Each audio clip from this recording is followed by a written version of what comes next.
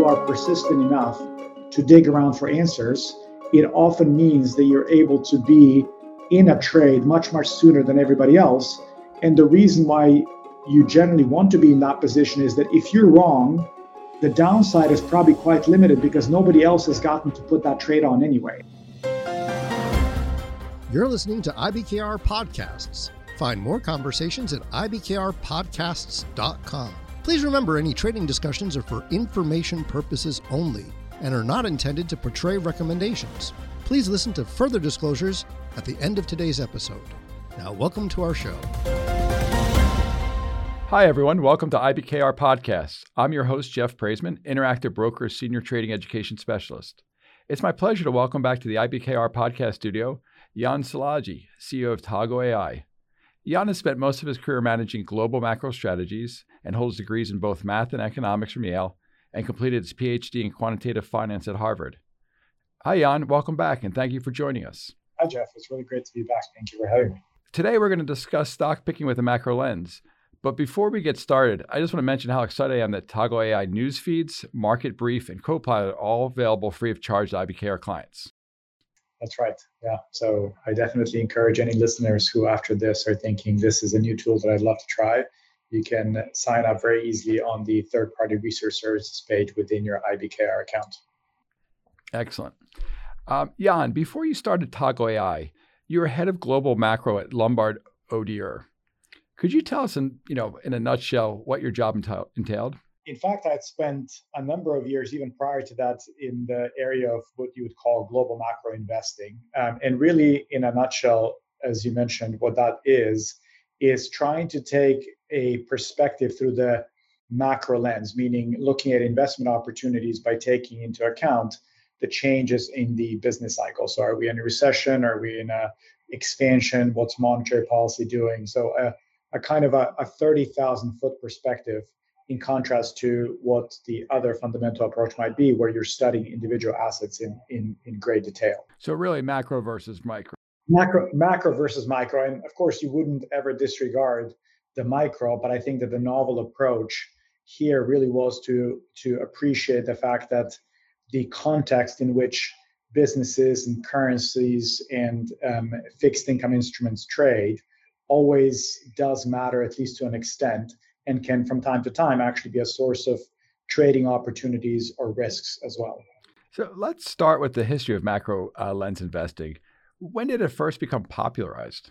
So I think probably, at least in the hedge fund space, people will identify global macro investing primarily with the likes of George Soros. So I would say that it certainly dates back to the kind of the 60s or the 70s. I think it got popularized later on, but it probably really bloomed with the ability of all of these investment managers to start trading currencies, to start trading international assets and so on, which highlighted just how much more opportunity there was beyond picking stocks within a certain index, which obviously remains the largest industry. So I would say it's now easily been for about 50 years or so that global macro investing has to an extent been popular. You mentioned a few of the events that it kind of focused on, but what are some of the other events that it considers? Yeah, so let's take a step back for a second. The way I think one would think about global macro investing is it's usually events that can impact a large number of assets across different asset classes. So if you think about the investing landscape, this would be the tide going in or out as opposed to ripples on the actual surface. And I don't mean that in any kind of bad way. It's really just to highlight that, if you are studying consumption and demand for, let's say, copper, or if you're trying to understand a technology business, you're really going to understand the nature of that business, the potential of that business, the management plans, and so on. What a global macro investor instead is going to do, it will say, well, okay, what kind of environment will this business have to operate when it comes to the labor market, when it comes to interest rates, when it comes to potential for other government action? And often these trends can actually overwhelm the individual forces if they're powerful enough. So the events that you could think about in this case is, and I think this was the case through 2022, you had a very aggressive Fed tightening cycle that I think very much overshadowed a lot of what was happening on the individual level for specific businesses. As a result, we ended up having a bear market that persisted and possibly persists into 2023. I think similarly now ahead of us is the concern about a recession in the US. Again, this is an event where even if you are an outstanding business with an amazing product, you probably do worry a little bit about what is going to happen to the demand for your product in an environment where people start to lose jobs, where actually the level of income isn't growing quite as it was before, and so on. So I would generally bucket events in a number of different categories. There are things that you could call monetary policy events. So that would be actions that I think recently became more prominent because we obviously, at least those who have lived through global financial crisis, have experienced things like quantitative easing in addition to just rates rising and so on, and all sorts of other policies and programs that the central bank put in place. Then you would have what I would say are still in the government sphere, but fiscal policy actions. And so here would be the stimulus packages that were enacted in the aftermath of the onset of the COVID pandemic, which again, as we can see even today, had an enormous impact on the economy by sending checks directly to people, really impacting that aggregate demand in the economy and so on. And then I think the third one would be probably what you would call geopolitical risks. And so again, 2022 saw no shortage of events in all these different buckets. And so we had the Russian invasion of Ukraine, which led to shortage in supply of certain commodities. On the one hand, wheat, then there was also concern about how this is going to impact energy markets and so on. So it's an incredibly fascinating area for investing. I think that there are all these different relationships that entail a number of different asset classes and forces that are at interplay with each other, which makes it often quite complex, but I think very fascinating to study, understand, and invest based on. Just from what you mentioned, big government events, those big finance events, inflation, the central bank trying to fight it. Is that why it's so relevant now to look at, stock picking through a macro lens? Yeah, I would think that certainly we seem to be in an environment where you can tell also from just the kind of publications that are being circulated amongst investors and traders and so on. There is just maybe not unprecedented, but certainly the kind of focus on macro data points that we have not seen in a while, right? If you think about, we're currently just on the doorstep of another earnings season, but yet a lot of the notes that you'll see circulated will be worrying about where the inflation print is going to come in. They'll worry about where wage growth was reported in the job market report last Friday. So there is, I think, quite a lot of effort being spent by individual investors to try and understand how these macro forces might impact their portfolios, because you could have done an outstanding job at stock picking or diversifying away from stocks into cryptocurrencies, and yet then an event like this one can bring all of these valuations down by a huge margin. So it's hard to tell when this environment ends. I think at some point the macro is going to be more in the background. It doesn't seem like 2023 is necessarily the year when that's going to happen. And it's interesting that you just said it's hard to tell when this is going to end, because I'm actually going to skip ahead to a question I was going to ask you later, but it seems like a good time. And my question is, what is a suitable time frame for investing using a macro lens? Is it best for short, mid, long-term investments, or does it really just depend on there's particular events that are affecting that, that macro environment? That's an excellent question. And actually, I think it's hard to pin it down to a specific horizon, because I can give you examples of, for example, macro trades that were quite short horizon. You would have examples of, in fact, even in very recent history, when the mini budget was announced in the UK, and as a result, fixed income instruments and the currency had huge moves in a very short span of time. So, for example, if you were a macro trader in that environment, it's definitely something that you were paying attention to, and it was almost instantaneous, the impact that it had on a wide variety of assets, from stocks to currencies to fixed income. Probably as a rule, it does tend to be a little bit more medium term. In other words, the forces that you are trying to figure out do operate over longer term horizons. If you're, for example, thinking about the Fed tightening cycle or about a recession, these are not events that are going to be over in a week or two. They'll tend to have a much more drawn out impact on a variety of assets. So I would say the horizon typically would be somewhere between 3 to 6 months. But again, I don't want to be too dogmatic about that. What part does the yield curve, play with in investing with the macro lens? A little bit of context. I think one of the problems with trying to anticipate inflection points in the business cycle is that it obviously entails forecasting a very, very complex mechanism and how it's going to behave.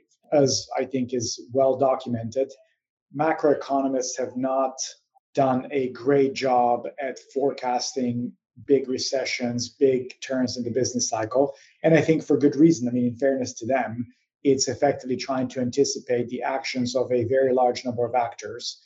And that is just a very, very tough thing to do.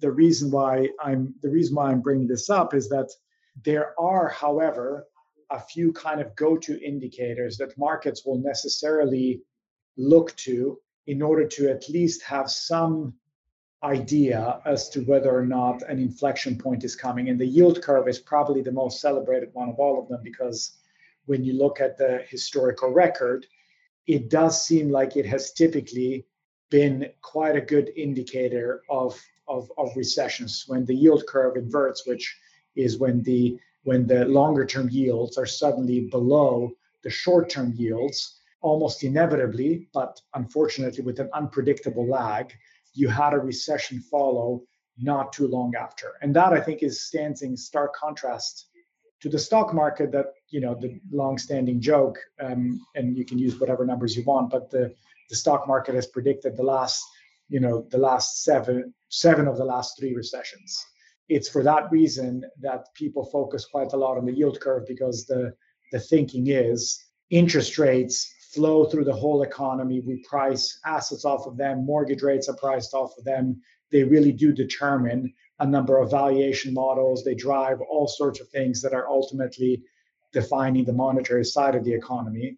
And to the extent that that's true, a big move up or down in interest rates usually is able to actually cause a change or an inflection point in the business cycle, not just anticipating it, if that makes sense. Yes, it does.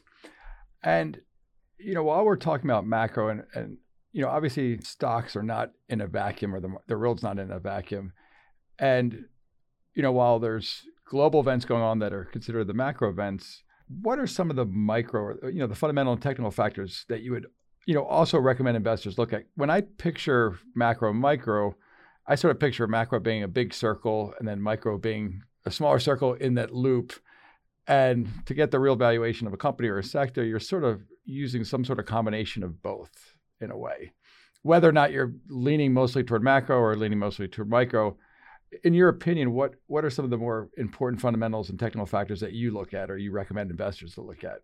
Yeah, so I think the starting point probably for any assessment or any search for investment opportunities or risks, I think would start with the kind of the interest rate cycle, right?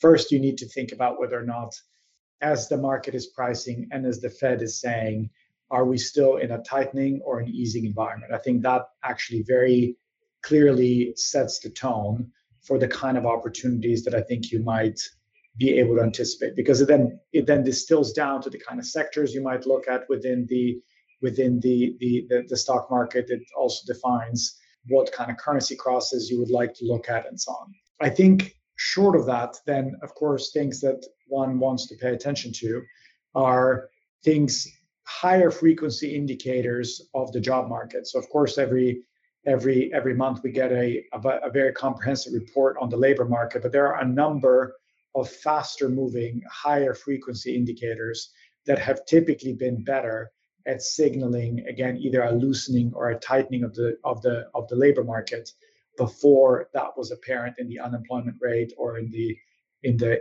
non-farm payroll number. One example of that would be the weekly jobless claims. So these are the claims that are filed by people who have lost their jobs. And so it shows the kind of the weaker side of the job market, which is how many people are currently losing their jobs. And historically, when we've seen a big sudden rise in that number, and we may be on the verge of that now, actually, it anticipated a much, much bigger dislocation in the job market as a whole. Now, moving away from just the macro indicators to maybe more market or technical indicators, I think the important things that you are always looking at are certain trend lines, because to the extent that we discussed before that macro tends to operate over longer term horizons, what you really want to look at when you're evaluating certain assets is whether or not there is any sense in which the price action looks like it's departing from the prevailing trend. Is the price actually struggling to continue the path that it's been on for the last 6 to 12 months? Or is it actually even going very clearly in the opposite direction? And so then the question on your mind must be, is this actually the peak, as the question may be?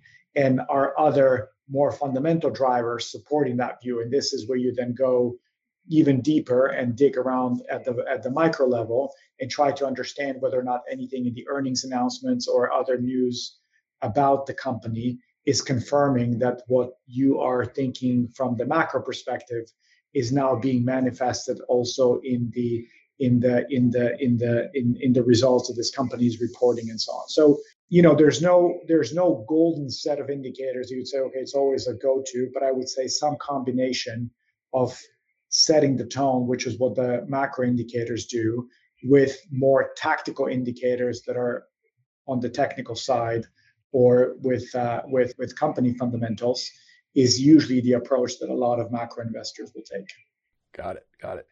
And what's one of the more interesting moments when that you've experienced when decision making with a macro perspective really paid off? Probably the one, I think, if we think back to the global financial crisis, this was at a time when I was an analyst with Stanley Druckenmiller at his global macro hedge fund, Duquesne Capital.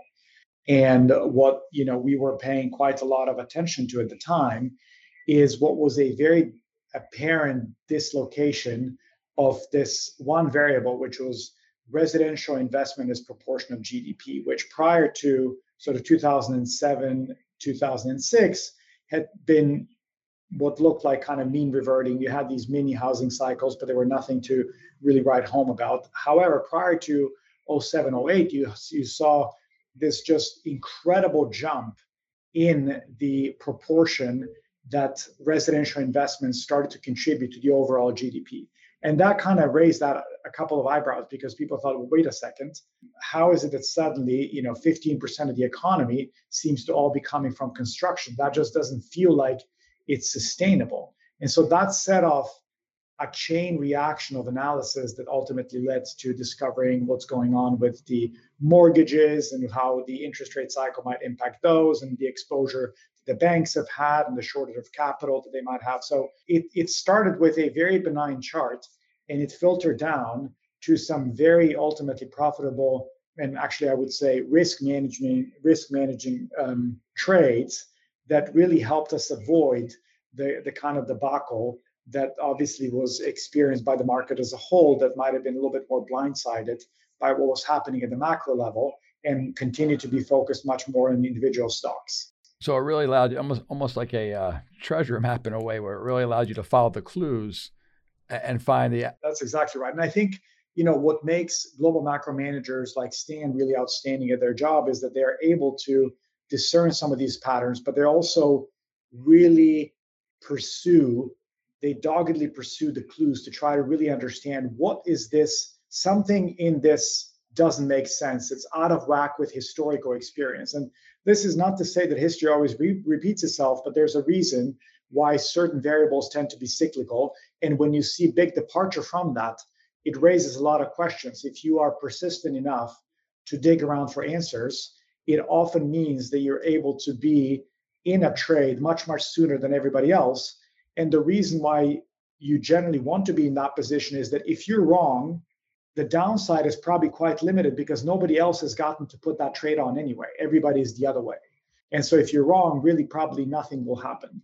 If you're right, however, you're going to be sitting there watching everybody else come to the same realization you did, start to move the price in your favor, And so you'll be able to start actually taking some profit by the time the latecomers are actually only just putting on the trade. So that leads me to another question. How effective is, backtesting fundamentals against, macro events, since the combination of, the various micro and macro events really may differ in almost, I don't want to say infinite amount of combinations, but certainly no shortage of combinations you can have between them. And, how does AI help with this?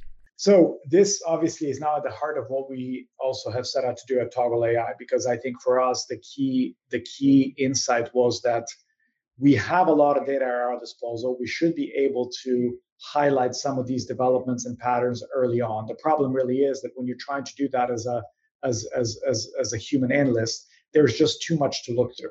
And this is where machines can really shine, because if you effectively task the machine to go through, let's say, 3.5 to 4 million time series, which we do on a regular basis every day, in fact, it really allows you to catch some of the dislocations that I was mentioning before much, much sooner.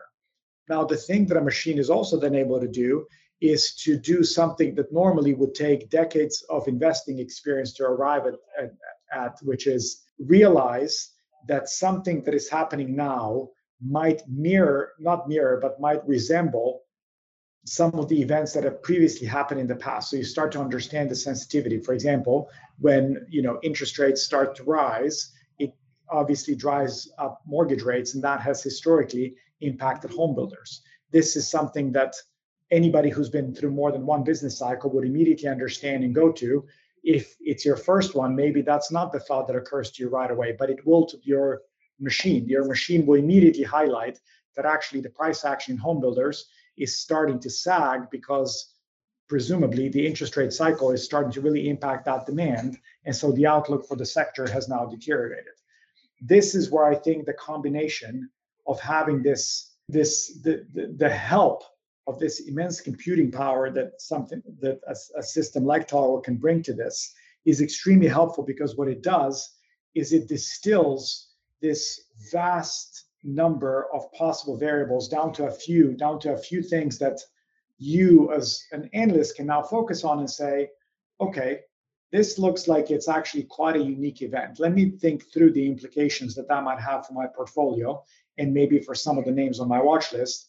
And so it gives you an immediate head start versus you trying to, dig through a lot of charts yourself and then look for what makes sense, what doesn't make sense, and so on. That kind of in a nutshell is where I think this human AI combination can be just incredibly powerful. And with our modern investing world, there's just so much data available. As you're saying, some of the data is useful, some of the data is just going to be noise, and some of the data might just be plain wrong.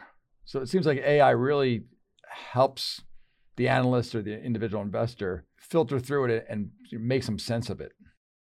I think so. This is, to me, the equivalent of how we continue to invest without some of the machine assistance is the way we used to drive with sort of paper maps, right? Like imagine if each time when you're trying to look for a turn or somewhere, you were reaching into the glove compartment, you bring out a map. Now you're looking to say, oh, where's the nearest gas station? The map might be outdated because you don't know if somebody's actually given you a new one and so on. So there are just all these opportunities for error. Whereas the modern driving experience is that you obviously have GPS system in the car. The two are connected so that actually when you're running low on gas, the car automatically suggests the nearest gas station. There are all these things that you don't have to think about anymore. And because you don't have to think about them anymore, I think it genuinely makes you a better driver. You're just not preoccupied about things that the machine can sort of take off your plate. And so instead you can focus on things that maybe the machine can't do for you, which is at the moment the actual driving, unless you take Tesla Copilot too seriously, or Autopilot rather.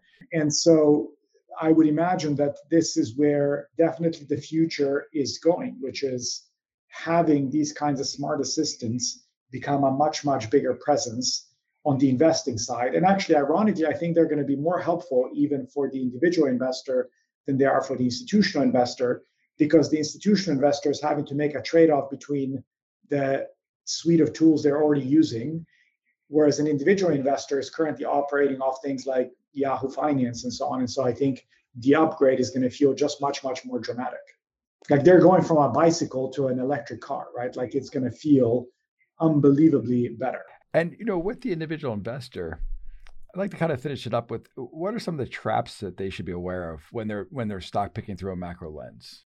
I mean, I think that the first thing to kind of keep in mind is that you really want to make sure that you understand the connections that you're betting on if you're looking at something like this. So there's obviously plenty of data, but if you are deciding to, for example, buy bank stocks because interest rates are rising, then you want to really understand which kind of interest rate is rising and which banks might benefit from this, so that you're not just assuming, okay, well, somebody told me on a podcast a while back that yields are going up, I should be buying banks, and so that's that, right? It does require taking a step back and really making sure that you understand the linkages fully, just as you presumably would when you're doing or buying a stock on the basis of its own individual merits. You're also obviously trying to make sure you really understand the underlying fundamentals and so on. Maybe the other one that I would say is that, again, going back to your point about the horizon,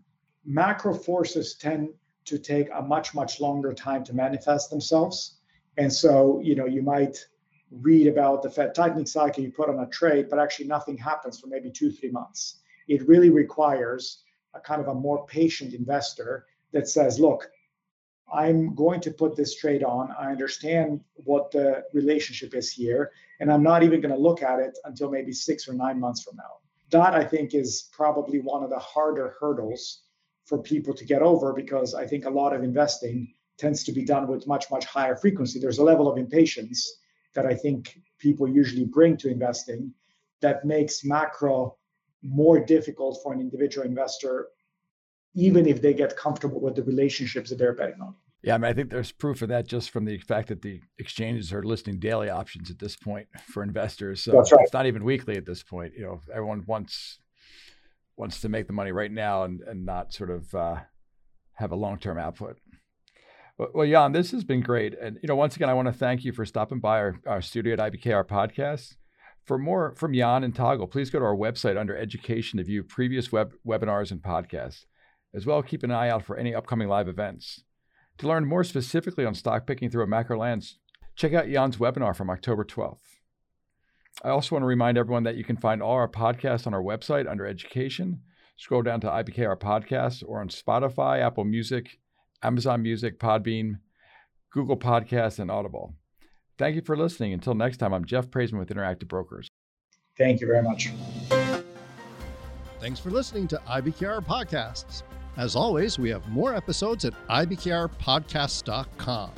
And if you're interested in learning more about Interactive Brokers, visit ibkr.com.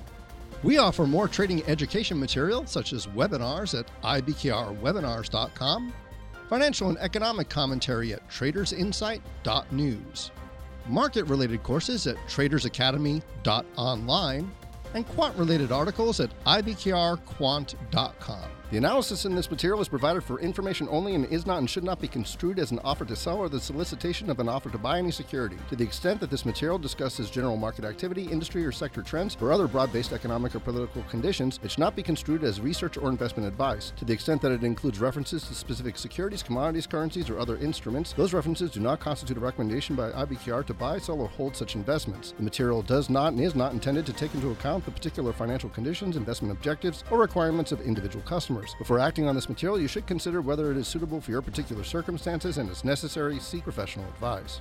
Ivy Global Investments LLC, a subsidiary of Interactive Brokers Group, Inc., the parent company of Interactive Brokers LLC, is a minority owner of Toggle AI.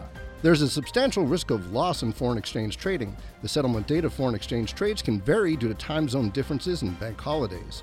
The interest rate on borrowed funds must be considered when computing the cost of trades across multiple markets. Hedge funds are highly speculative and investors may lose their entire investment. Trading in digital assets, including cryptocurrencies, is especially risky and is only for individuals with a high risk tolerance and the financial ability to sustain losses. Eligibility to trade in digital asset products may vary based on jurisdiction. Options involve risk and are not suitable for all investors. For more information, read the Characteristics and Risks of Standardized Options, or ODD, which may be accessed through the link found in the show's notes or podcast description page.